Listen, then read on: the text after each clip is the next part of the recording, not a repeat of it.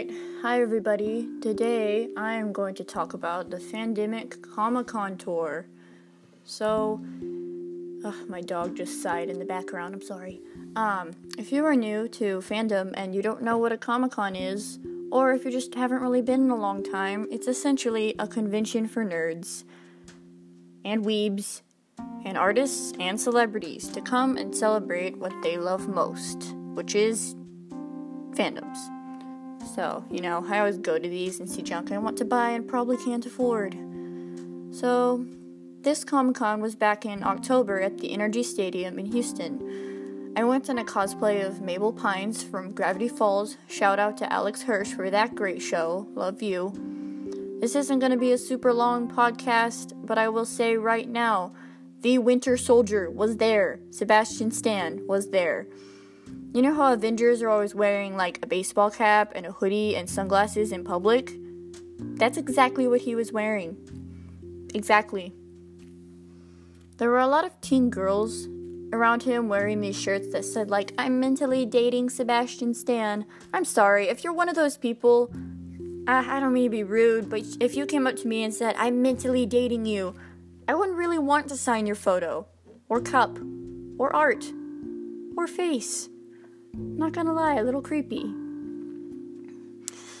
Secondly, Sean Astin, aka Bob Newby from Stranger Things, or Samwise Gamgee from Lord of the Rings, was there, and he was a super cool guy.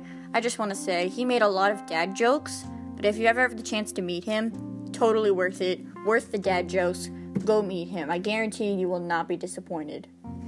And no, I am not getting paid to say that. Along with him, Charles Martinet, aka the voice actor for Mario, Luigi, Waluigi, RIP, and Wario was there. He was really nice. Also kind of a little bit creepy. Let's just say the yahooing and the oh yeah was like involuntary for him. He would not stop doing it, but I got a picture of him signed for my best friend. Loves Mario, love her. Yeah. So, let's see.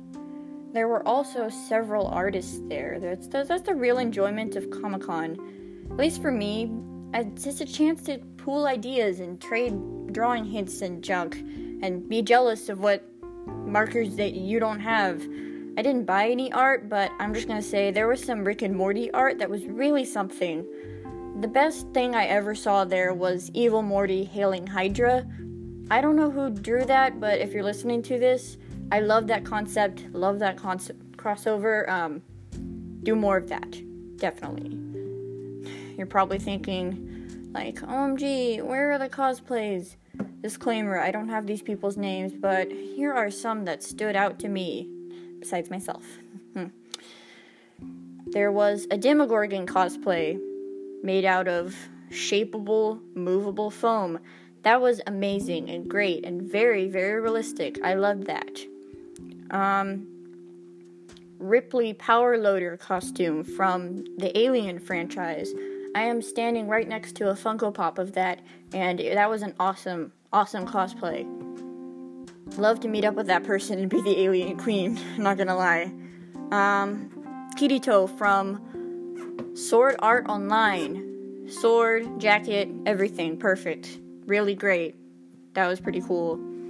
And probably my personal favorite was Doc Octopus from the Spider-Man franchise. I mean, the guy had huge robot tentacle arms. It was probably the best thing there.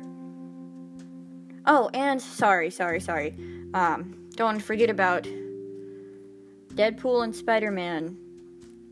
I don't know what the ship name is for that, but I'm just gonna say I ship it. Right now, I ship it.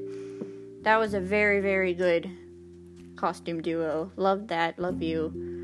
Lastly, merch.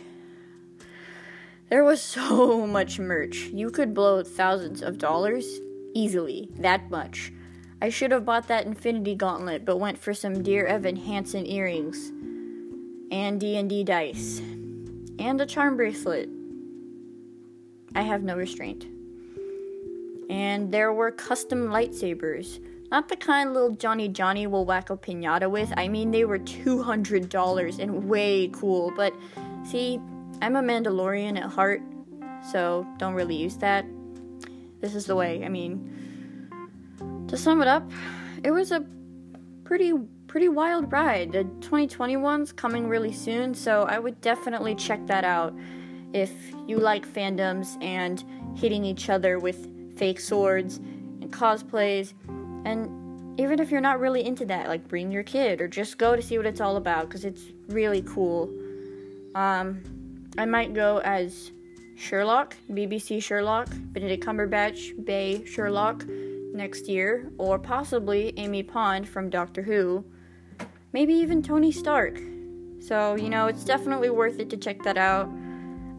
That's about it. Thanks for listening. Stop by Baker Street if you have any cases needing solving. And that's it. See ya.